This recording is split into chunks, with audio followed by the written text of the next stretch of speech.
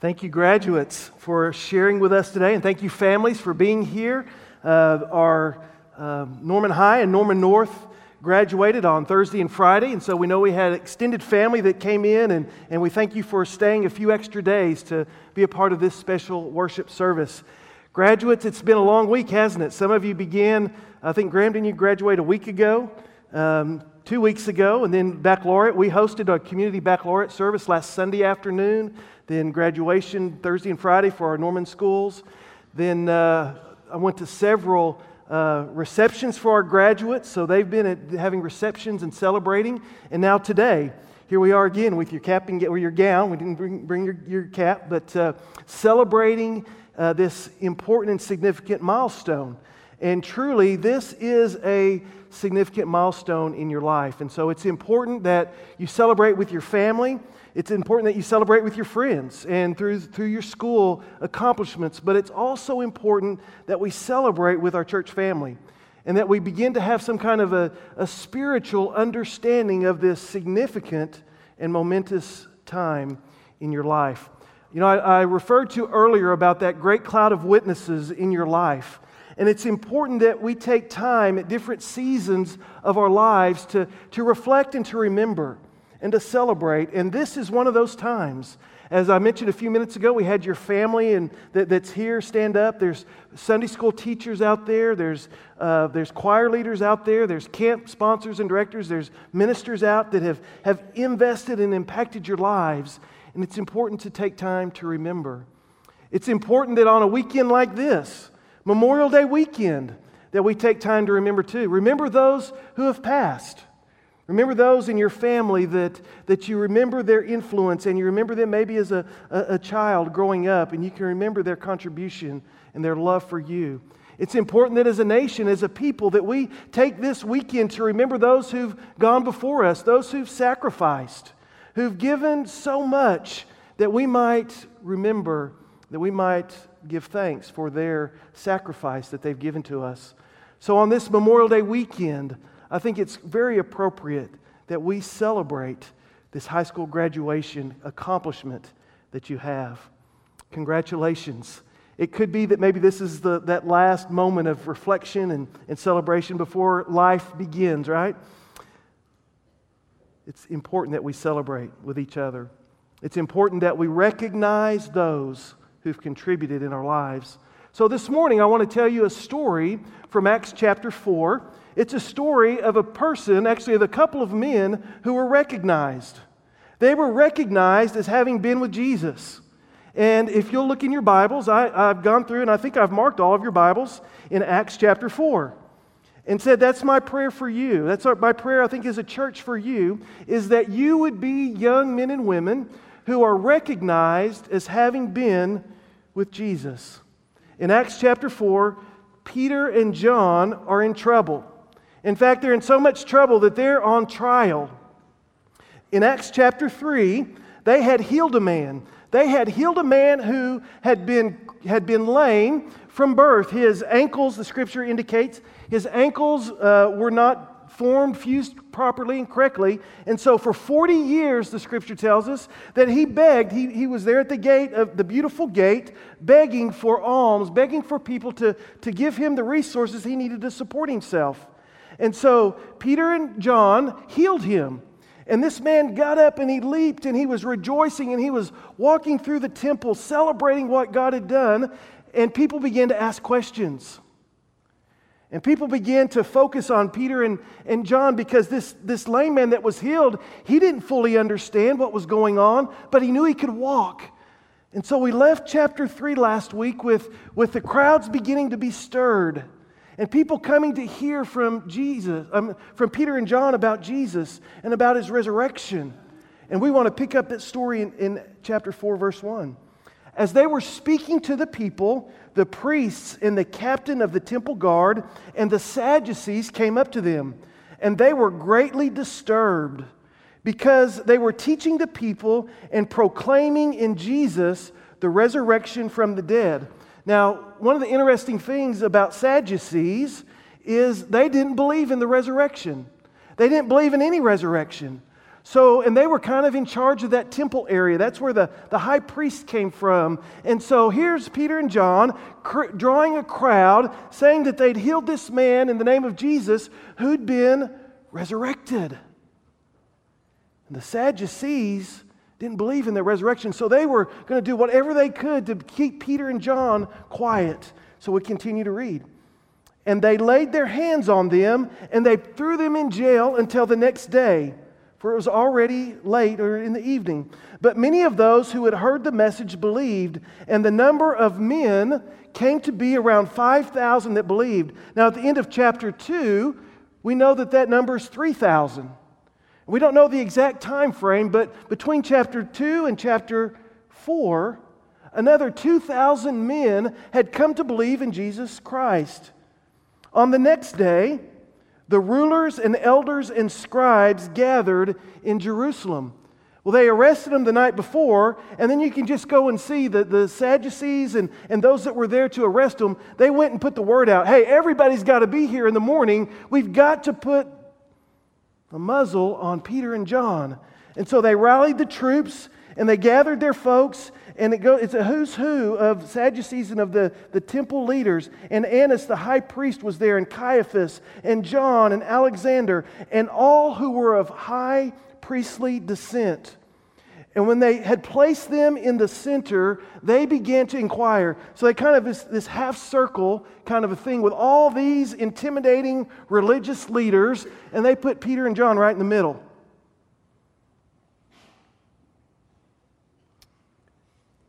And they began to ask, by what power or in what name have you done this? By whose authority have you done this? Have you created this stir? Then Peter, filled with the Holy Spirit, said to them, rulers and elders of the people, if we are on trial today for a benefit done to a sick man as to how this man has been made well, let it be known to all of you and to all the people of Israel that by the name of Jesus Christ the Nazarene, whom you crucified, whom God raised from the dead, by this name of Jesus, by this name, this man stands here before you in good health. He is the stone which you rejected, the builders, but which became the chief cornerstone. And there is no salvation in anyone else, for there is no other name under heaven that is given among men by which we must be saved. Now, as they observed the confidence of Peter and John and understood that they were uneducated and untrained men, they were amazed. And they began to recognize them as having been with Jesus.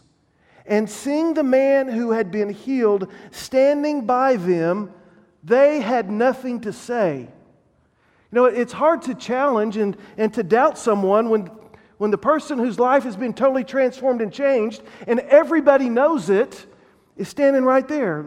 They didn't have anything to say, right? There he was. There's the proof. There's the evidence. So let's go back and let's talk about this story and see if there's some things we can gain from it as we move forward from this day, graduates. First of all, we discover that they are on trial. Peter and John are on trial. And the first question that is asked is, by what power or what name or what authority have you done this by?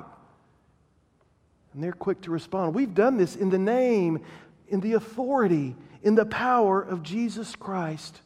Now, isn't it interesting there in verse 8, after they're asked this question, the Scripture tells us that they were filled with the Holy Spirit.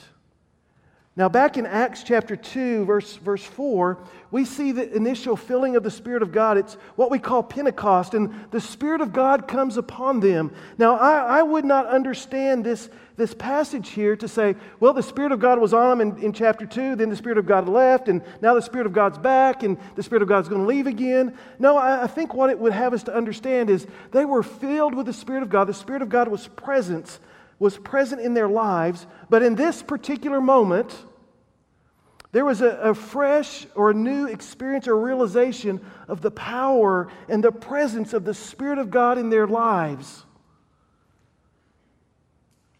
In Luke chapter 12, Luke writes this, When they bring you before the synagogues and the rulers and the authorities, do not worry about how or what you are to speak on your defense or what you are to say, for the Holy Spirit will teach you in that very hour what to say."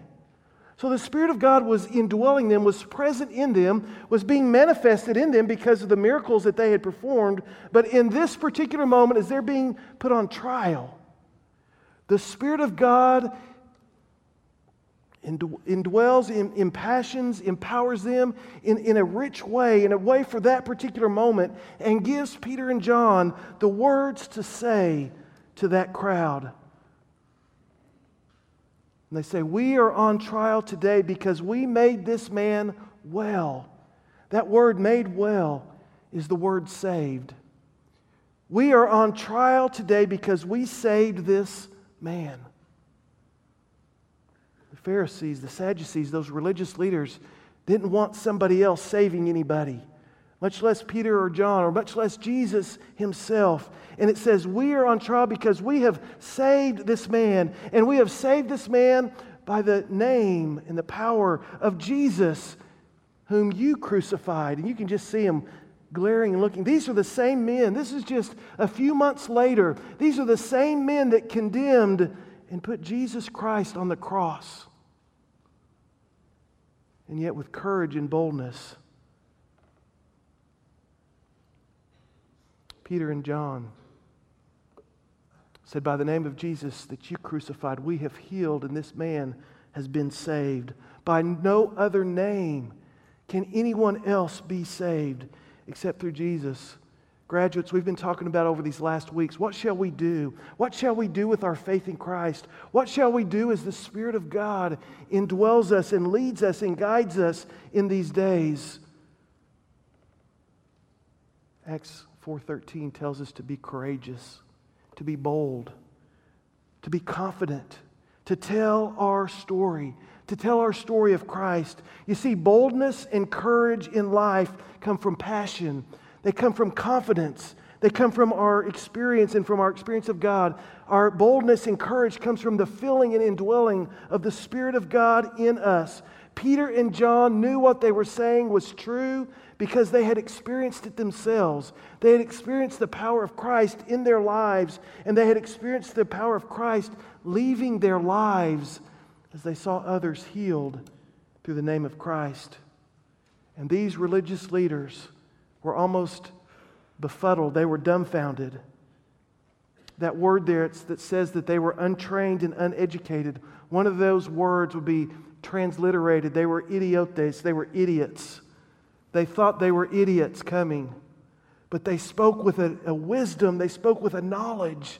They spoke with an experience that could not be challenged. And these men that were considered to be idiots in the world were found to be filled with wisdom and power. They began to ask the question, how can this be? How can these fishermen from the Sea of Galilee, how can they be so wise? And how can they have such power in their conversation? And you can just see them chattering among each other. And then the thought came out. One of them must have said, "Wait a minute. Aren't these the guys that were with Jesus? I thought we kind of got rid of the Jesus crowd. But these are the guys that were with Jesus." And in verse 13, they were recognized as having been with Jesus.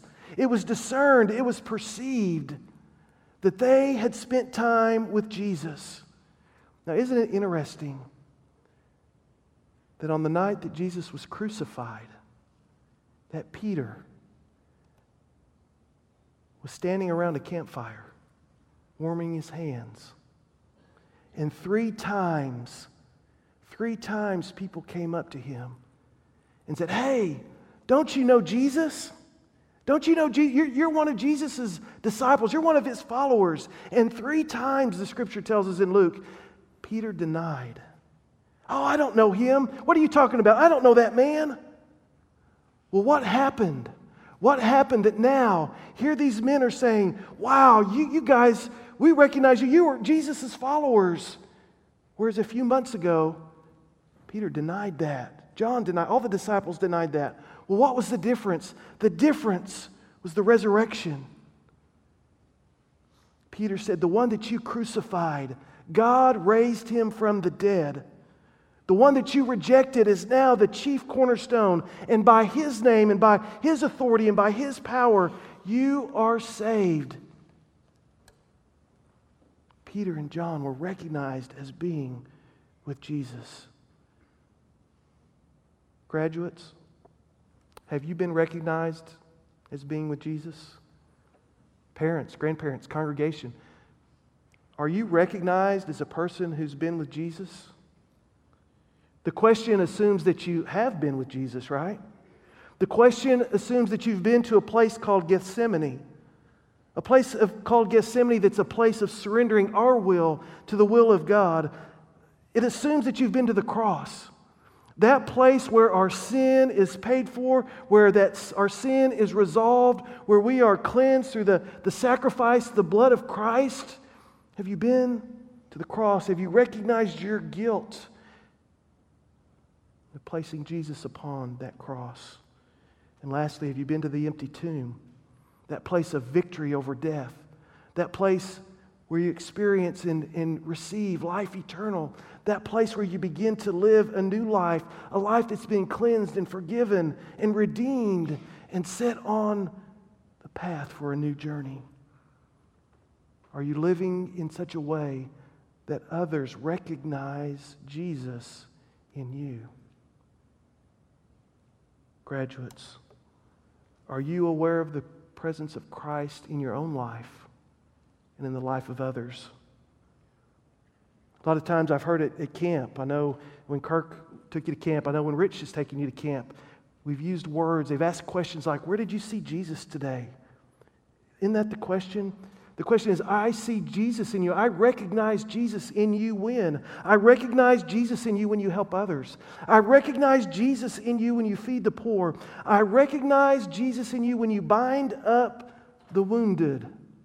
Those that are hurting, those that are grieving. When you come alongside of them, and sometimes there's no words to say, but you just come alongside of them and you embrace them. You love them. And you say, man, I love you and I care for you and I know God does too. And we're going to get through this.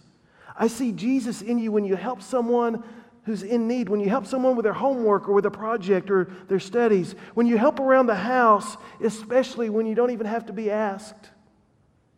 I see Jesus in you when you offer encouraging words.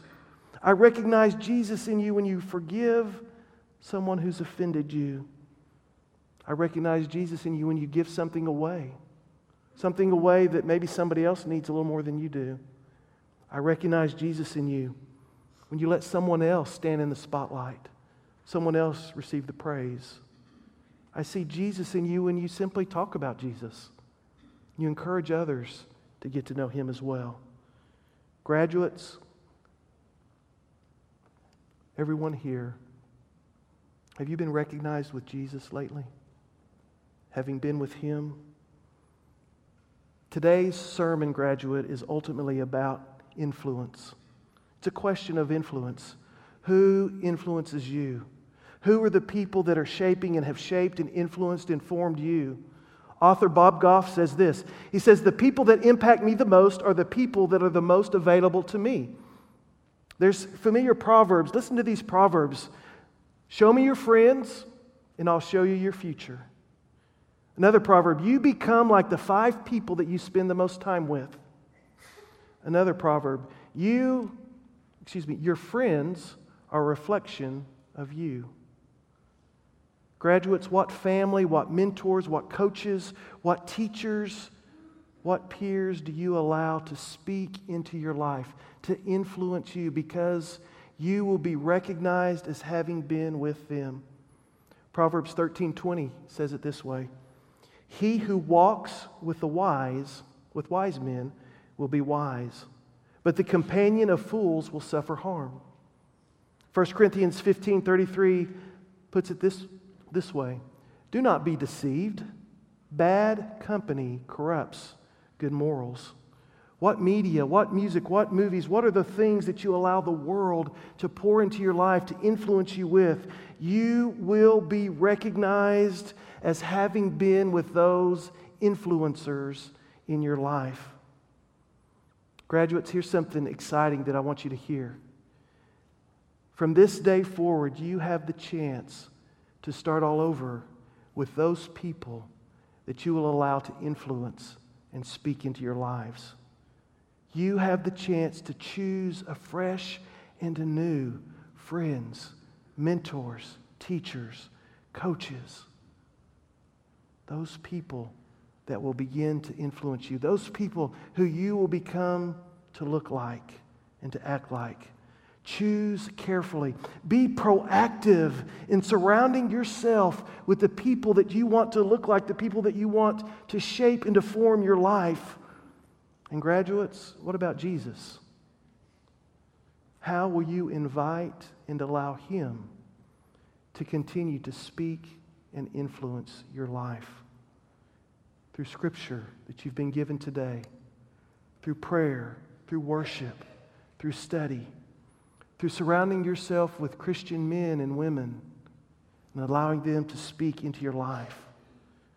But graduates, hear me also to say, this is not just about who's influencing you, because there's a second question of influence that each of you needs to be aware of. And that's the second question of influence that I call, who are you influencing today? Whose life are you speaking into today? Whose life are you shaping and forming? Some of you may have younger brothers and sisters. Some of you may have other friends. Some of you have been involved in peer groups where you're influencing your friends, or maybe you're coaching and teaching and mentoring younger students as well. Who are you influencing? What adults are you influencing and shaping and encouraging? Paul says to Timothy in 1 Timothy 4, I know it's a passage that y'all are familiar with, let no one look down on you because you're young, but rather you, in your speech, in your conduct, in your love, in your faith, in your purity, you show yourself to be an example to others, to be an example of those who believe. Graduates, what if from this day forward you, and man, y'all are an exciting group. Y'all are going all kinds of places. Wow. What if from this day forward you chose to influence others on behalf of Jesus, on behalf of good, through your speech, conduct, love, your faith, and your purity? What if? How could you all change the world? Wow.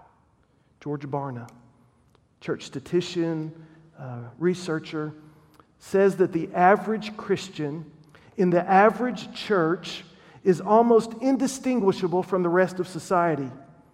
The fundamental moral and ethical difference that Christ can make in how we live is missing today. Church graduates, we have lost our influence in this world. The salt is not very salty. What if you, class of 2017, committed yourselves to becoming influencers and doers of good for Christ in this world? Graduates, what shall we do? What shall you do? Oh, that you would be a class and individuals that would be recognized as having been with Jesus. Graduates, this is my prayer for you. In church, for each of us in this season of life. Let's pray.